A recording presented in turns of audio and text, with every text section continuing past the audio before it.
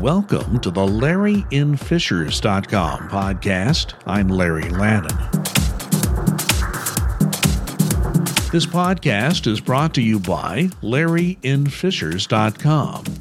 For the latest on what's happening in and around Fishers, just check my local news blog. Once again, you find it on the internet at LarryInFishers.com. Even with the nickel plate rails in Fishers and parts of Noblesville about to be pulled out of the ground, making way for the nickel plate trail, two organizations are teaming up in an effort to have both a railroad and a trail along the nickel plate. Logan Day is with Save the Nickel Plate. Tom Williams represents Indiana Trails. Both organizations have released a joint statement on why they both want the nickel plate trail to leave the rail line in place. Even though the city of Fishers is moving forward with a trail and plans to remove the rail tracks, these two groups are still seeking public support for their Rails Plus Trails idea. I spoke to Logan Day and Tom Williams during the morning of Thursday, August 15th. I'm at the Hamilton East Library in downtown Fishers. We're in the Ignite space, the audiovisual room, which you can, if you have a library card, check it out. Wonderful acoustics in this room, which is why I love to record here. But there are all sorts of artistic, how should I put this, equipment that you can use. There are 3D printers. You do have to learn how to use them. You can't just come in and walk in one day and use a 3D printer. But lots of artwork, lots of art tools here. So if you would like to get a tour of the Ignite space in the lower level of the library here in Fishers, come anytime the library is open, and one of the librarians would be more than happy to give you a tour of that space, the Ignite space in the Hamilton East Library here in downtown Fishers. I'm honored today to have a couple of people very interested in rails and trails. I have Logan Day. Logan, of course, is a veteran of podcasts. We've already had him on a podcast before.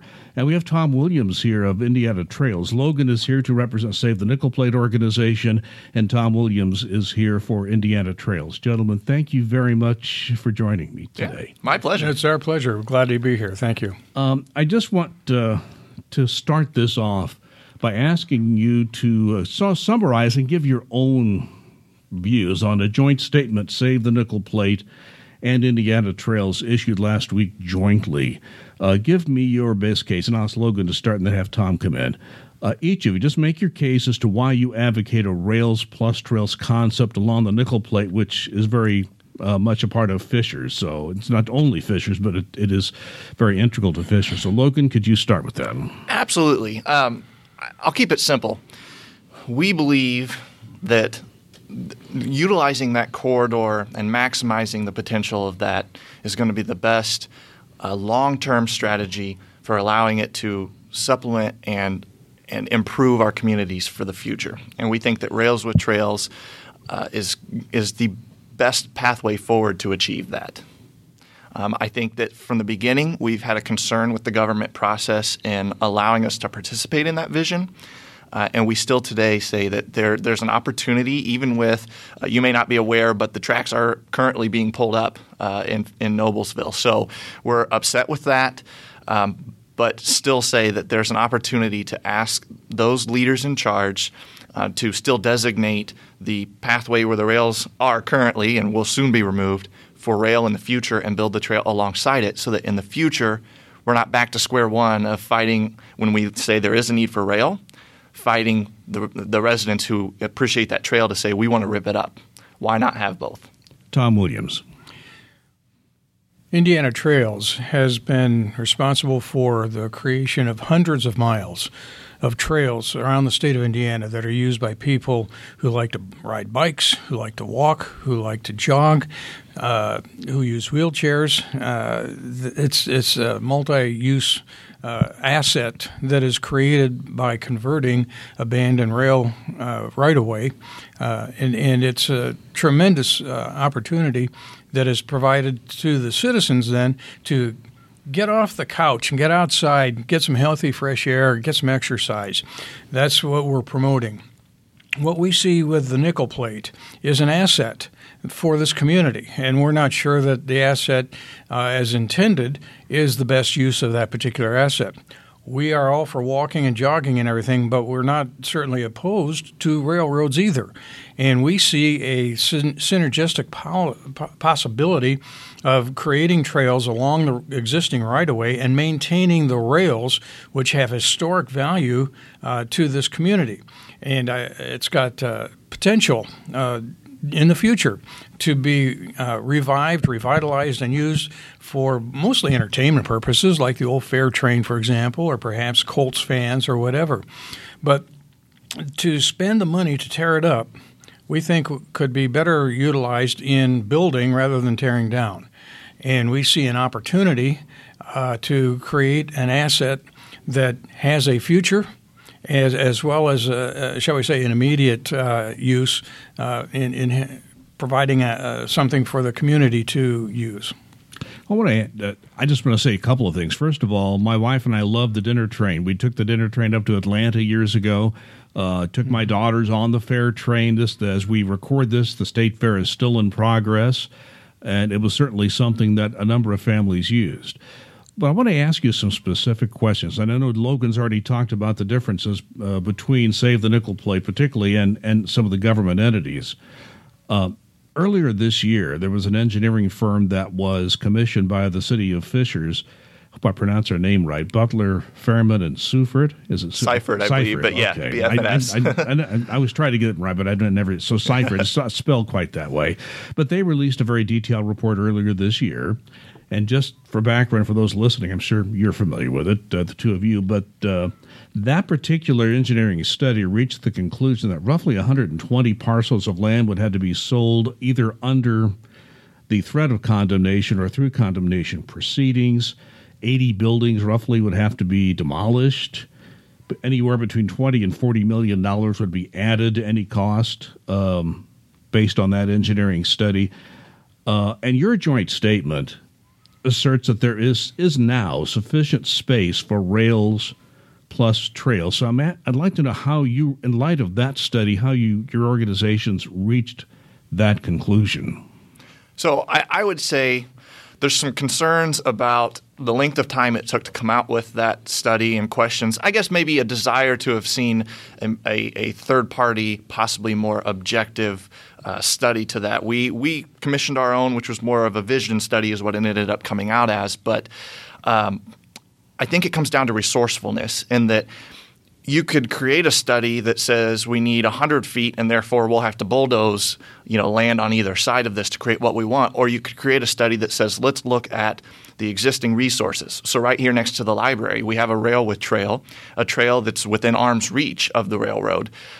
So if you were looking at it with the vision of how can we do it resourcefully, you can study what exists, and that's what we've been doing, and multiple residents have shown us the same possibilities of using existing trails where you have obstacles and then coming back within the right-of-way where you don't have those obstacles. And that's what we think could have yielded this result that that the current leaders don't believe could happen. But you basically, if I recall that, I do remember seeing a summary of that. You basically have to leave the trail, go through a sidewalk or a neighborhood, and come back on. Was that what I remember correctly? In some cases, yeah. Or okay. Existing a nickel plate trail that exists down by, I believe, 106th Street. It's called the Nickel Plate Trail, and it runs directly parallel to the railroad. And some places where, you could jog off and come back. But it's just a matter of being resourceful to achieve a unified vision for this corridor versus a singular vision of what some individuals want. Anything you'd like to add to that, Tom? In most instances, a rail and trail synergistic asset is usually out in the countryside. What we're looking at is something that is urban. And with an urban project, you've got more challenges. That's not to say it's not a good idea. We think that it is a good idea, worth further exploration before we jump off the train right now, if you will, and begin tearing up this asset and wasting taxpayers' money. We need to study it further just to get a more accurate picture of what would entail to convert this existing asset into the beautiful thing that we're looking for down the road. Just one follow-up to Logan. Are you saying there was anything wrong with the engineering study that was commissioned by the city? I mean, most engineering firms pride themselves on their independence, even though the city certainly did pay for it. Is there any reason to believe that that was skewed in any way? I mean, the short answer is yes.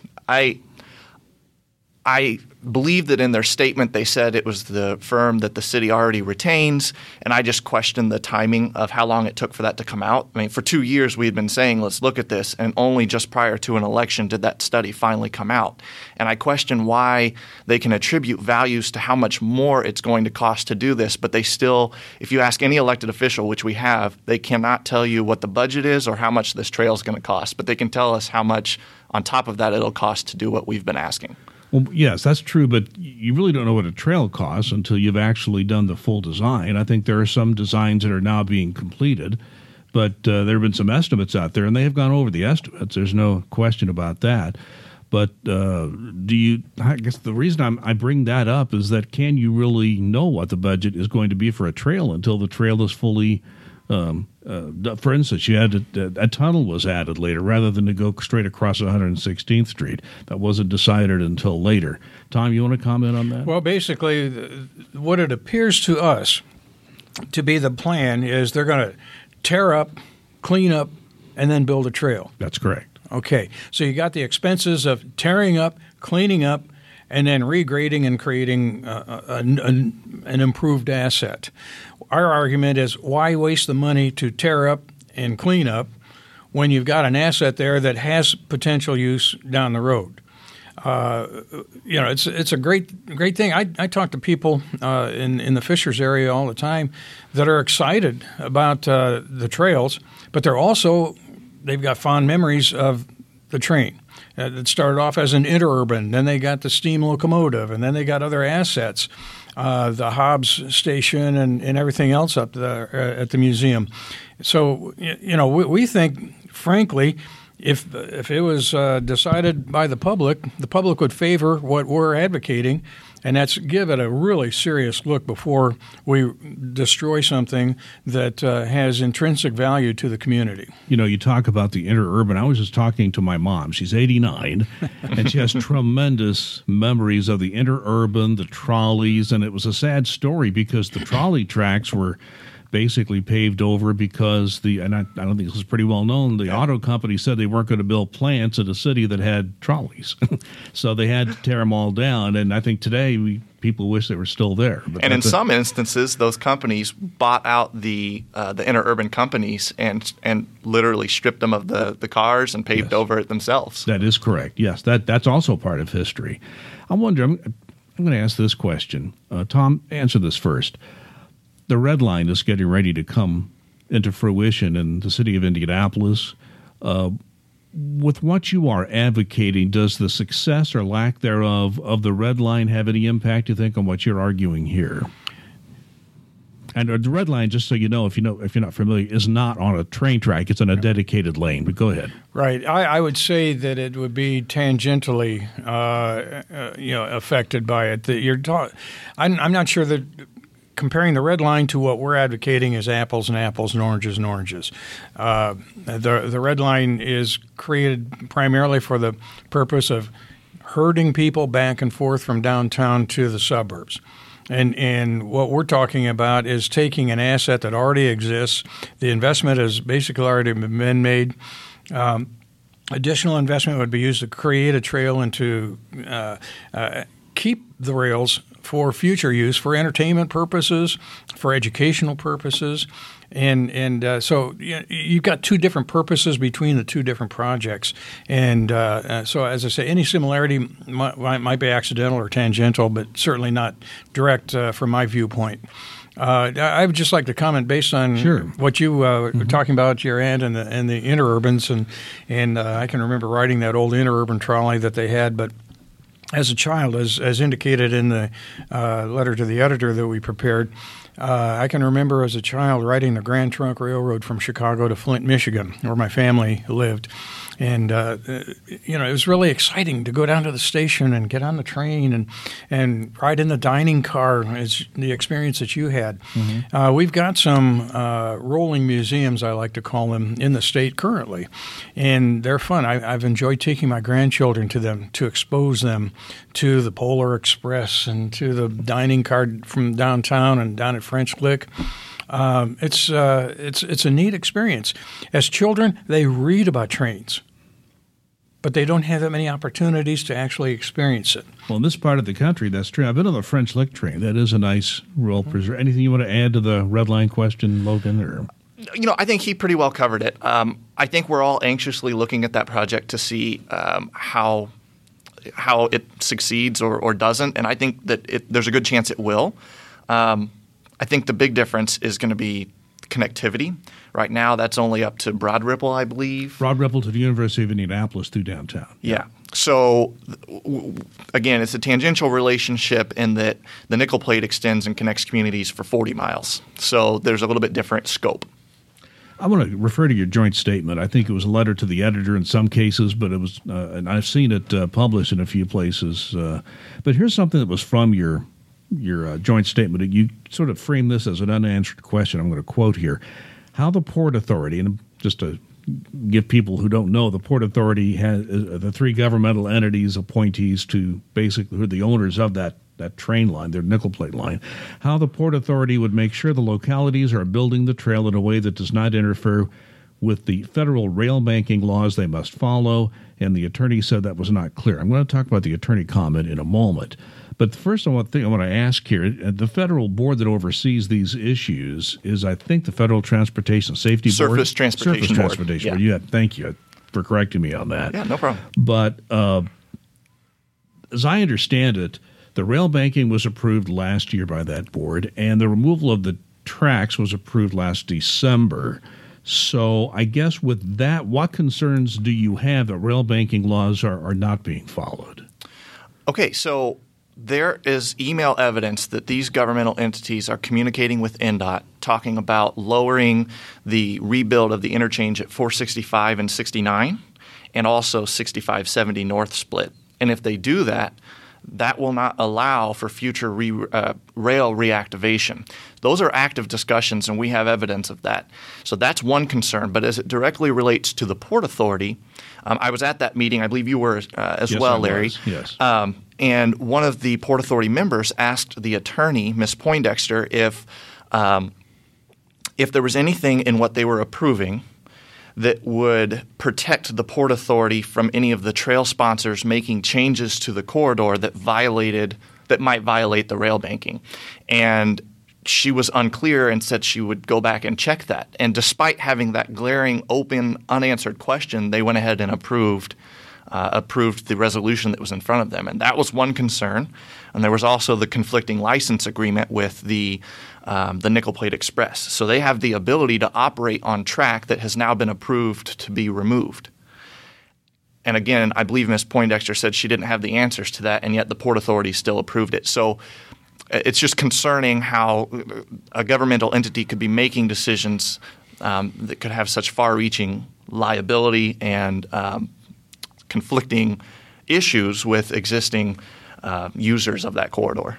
Well, as you mentioned, I was at that meeting, and I'm going to be honest, I have been covering governmental meetings since the early 1970s. Yeah. And I have seen lots of governmental entities do lots of things. And they don't always have to get all the answers from their attorney before making a decision. Sometimes there's no problem. Sometimes they pay a price for it later. But the Port Authority, with one dissenting vote that you mentioned, did go ahead and pass that, even knowing that information. So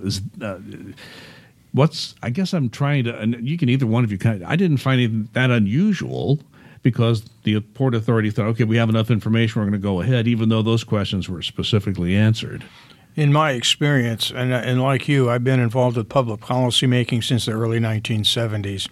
When an agency that is empowered to make a decision makes a decision, even though they don't have all the answers, it's usually a situation where it's not very controversial, and for expediency, they go ahead and do that. Generally speaking, if it's controversial, they either will defer until they get all the answers, so they've got all their ducks in a row, or it's a situation where they're railroading it. No pun intended, I'm sure.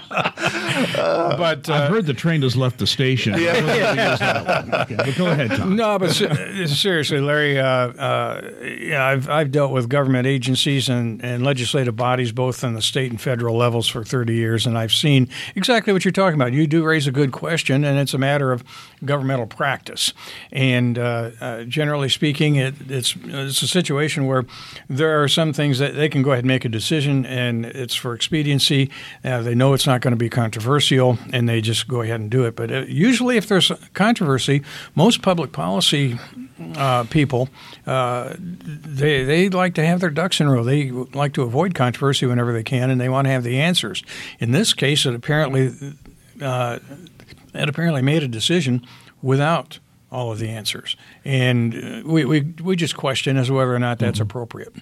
Anything you want to add, Logan? He covered that perfectly. I want to go back to your joint statement. I read that carefully. And in that statement, you do assert, and it is correct, no bids removed all the tracks between Noblesville and the state fairgrounds. That is a correct statement.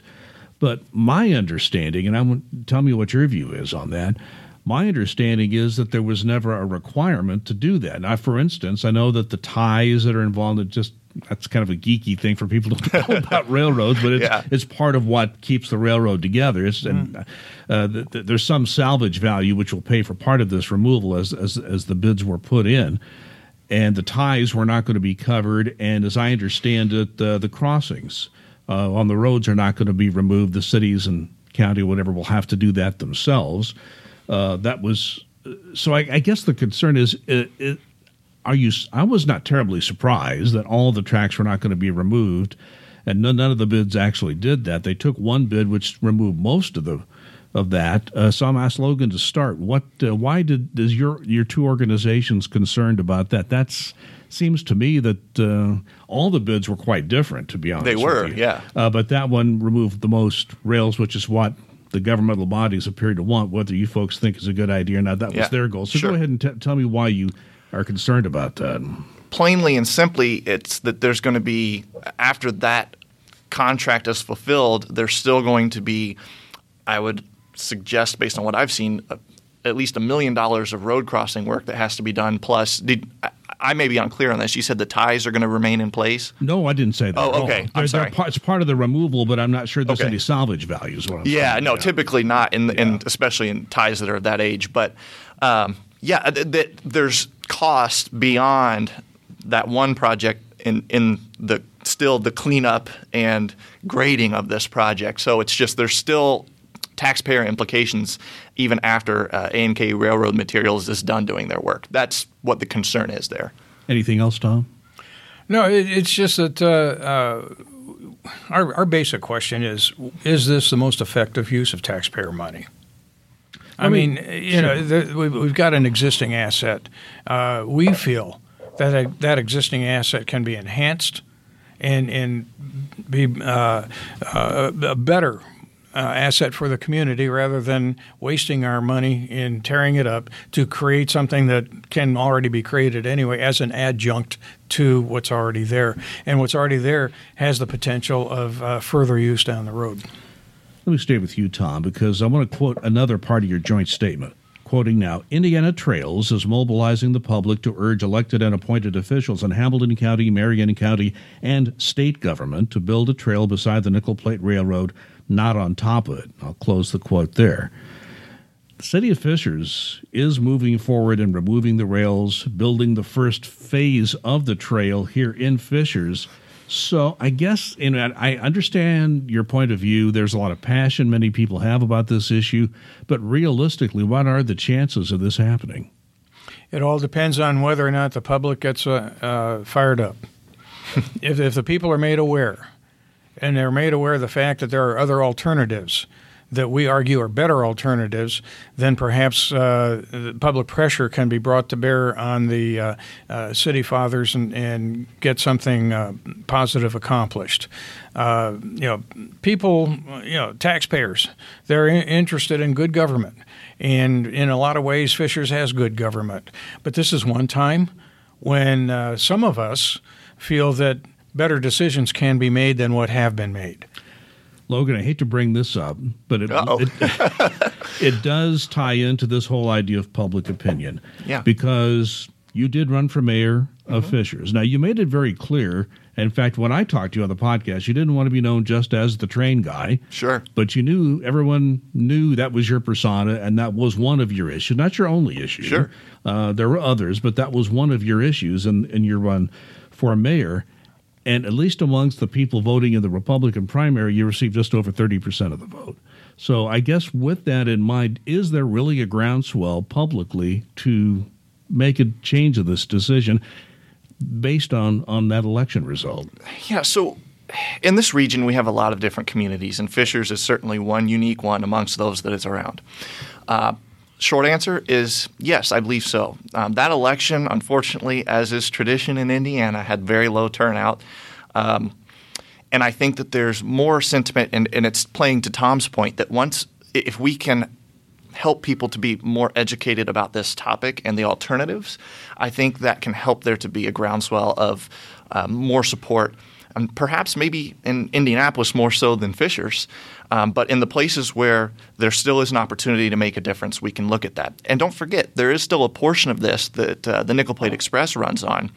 I'd like to see perhaps Indiana Trails or other groups work on building a rail with trail there, where it's not a controversy, it's not a conflict. Well, that has been a very successful train. But for those who don't know, that Nickel Plate Express goes, I believe, from Noblesville to Atlanta. Am I right on that? Yes. And that's still going strong and they're drawing a lot of people. So it's been and actually Fishers was actually supportive of that. They've actually financially supported that, although they're not supporting it within their own city limits. Tom, I want to ask you a question because your organization has been very effective in advocating for trails as a public asset. You've been very successful in that. So I hate to put the question this way, but I have to. If the train tracks, if I can say that correctly, if the train tracks are removed, are you supportive of the plans for a trail in Fishers? Oh, sure. Yes. Our position is that wherever feasible, we would like to create trails so that, as I said earlier, people can get off the couch, get out of their house, enjoy the fresh air, get some exercise, and do it all with their families. And do it with their families. And recently, I saw somebody wrote a letter to our organization because we put out some information about joggers, about bikers, about walkers, and he said, there are wheelchair people, too, that use the trail. Mm-hmm. And it was something that it was certainly nothing intentional, but we neglected to point out the fact that, yes, wheelchair people use the trails, too. So, I mean, it's a tremendous asset that's available to people. They don't have to pay to go on it. It's there. It's safe. And in fact, in my estimation, wherever it goes, it generally enhances the neighborhood. It cleans things up. It makes things more vibrant, and it's very positive. It's just that we feel we've got an asset right now in Fishers, Indiana, that is being underutilized, and it has potential. And why waste taxpayers' money tearing up when that money would be better spent creating? That wheelchair example is very interesting because when I first moved to Fishers in 1991, we had a fellow who was living in the neighborhood, and he was one of these racers, the speed racers on the wheelchairs. I had to watch for this guy. He moved pretty fast. I thought, well, if he had a trail, it'd be a lot better because it was a little bit dangerous. We had to keep an eye out for him because he moved so quick. But I really admired that, and I think that's one way a trail could be used. Now, Logan, the Save the Nickel Plate organization, as far back as I can remember, and I've covered this for a few years. Yeah. Although you've advocated for the train, you've also said you wanted the trail as well. You wanted the trail plus the train. But I do have to bring up one more painful thing, and I'm sorry I have to do it. It's all right. But it ties into what you're saying and your organization, because I think you have a lot of very passionate people who are, and I've seen the meetings, I've seen the passion from some of your supporters. But you did have a setback when you sued the Board of Works and Fishers. Mm-hmm. You sued them. I think it was it open meetings law? I think that's what I recall the issue. Ultimately, being. yeah, it came under the open door laws. But there were some other issues about public hearings. I won't get into all but it was a lawsuit that was filed. And Judge David Najjar not only dismissed your lawsuit, called it frivolous, and the organization was required to pay roughly $70,000 of the city's fees to defend that lawsuit. Was that a setback for your organization, or have you been able to recover from that? It was certainly a setback. We have been able to recover. We were disappointed with that, but it is what it is. And, we appreciate the legal branch of the government distilling the information and, doing it what they did. I am glad that you brought this up, though, because here's the point that I would encourage anyone that likes to research things to do this. The fact still remains today that under Indiana Code 36-9-6.1, they are responsible, government entities, for providing budgets, estimates, cost estimates, and drawings for projects such as this. So even I know that we talked about the fact that they haven't provided that information. The law clearly states right there that they should. So despite the outcome of that case, which I think was more based on the technicality of statute of limitations for open door violations, I would encourage everyone to go look up Indiana Code 36-9-6.1 and read that. It's a fairly short reading, and ask the question, why weren't we provided that information? Because we have a right as taxpaying citizens to understand what this investment is going to cost us. We're about out of time, so I'm going to let you gentlemen make your final summations, make your case as to why you believe the Rails Plus Trails is still viable. Tom, I'm going to give you the first opportunity. As I have repeatedly said, Larry, it's a situation where we've got an existing asset. If the existing asset has potential for future use, for whatever purpose, in our case, we think it's got an entertainment value and a historic value, it should be retained and built upon. And creating a rail and trail synergistic asset, we think, makes a lot of sense. It also, frankly, would save taxpayers money. There's no reason to be spending money to tear it up when we don't have to. And we just argue that trails are good. Rails can be good. Together, they can be dynamite. Logan Day, your last argument to the jury, so to speak. Not really a jury, but the jury of public opinion. Perfect. So, taking off of one thing that he said, the synergy. I think that combining the two assets, you enhance the mobility of that corridor, because let's talk about the aging generation who may not be able to get on their bike or walk. Tom and I are raising our hands. Yeah. Go ahead.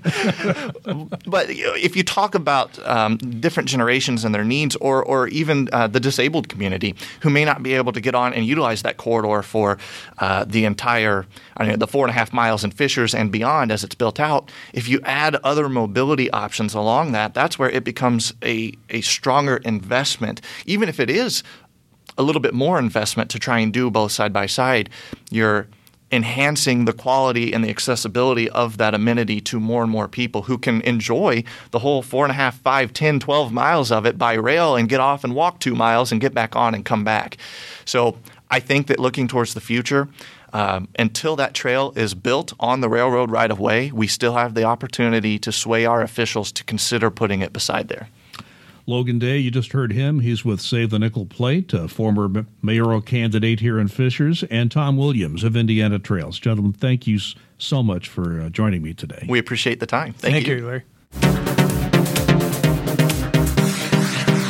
This podcast is brought to you by LarryInFishers.com. Check my Fishers local news blog regularly for the latest updates on happenings in and around Fishers, and follow the blog on Twitter @LarryInFishers. My name is Larry Lannon. Thanks for listening. We'll talk again.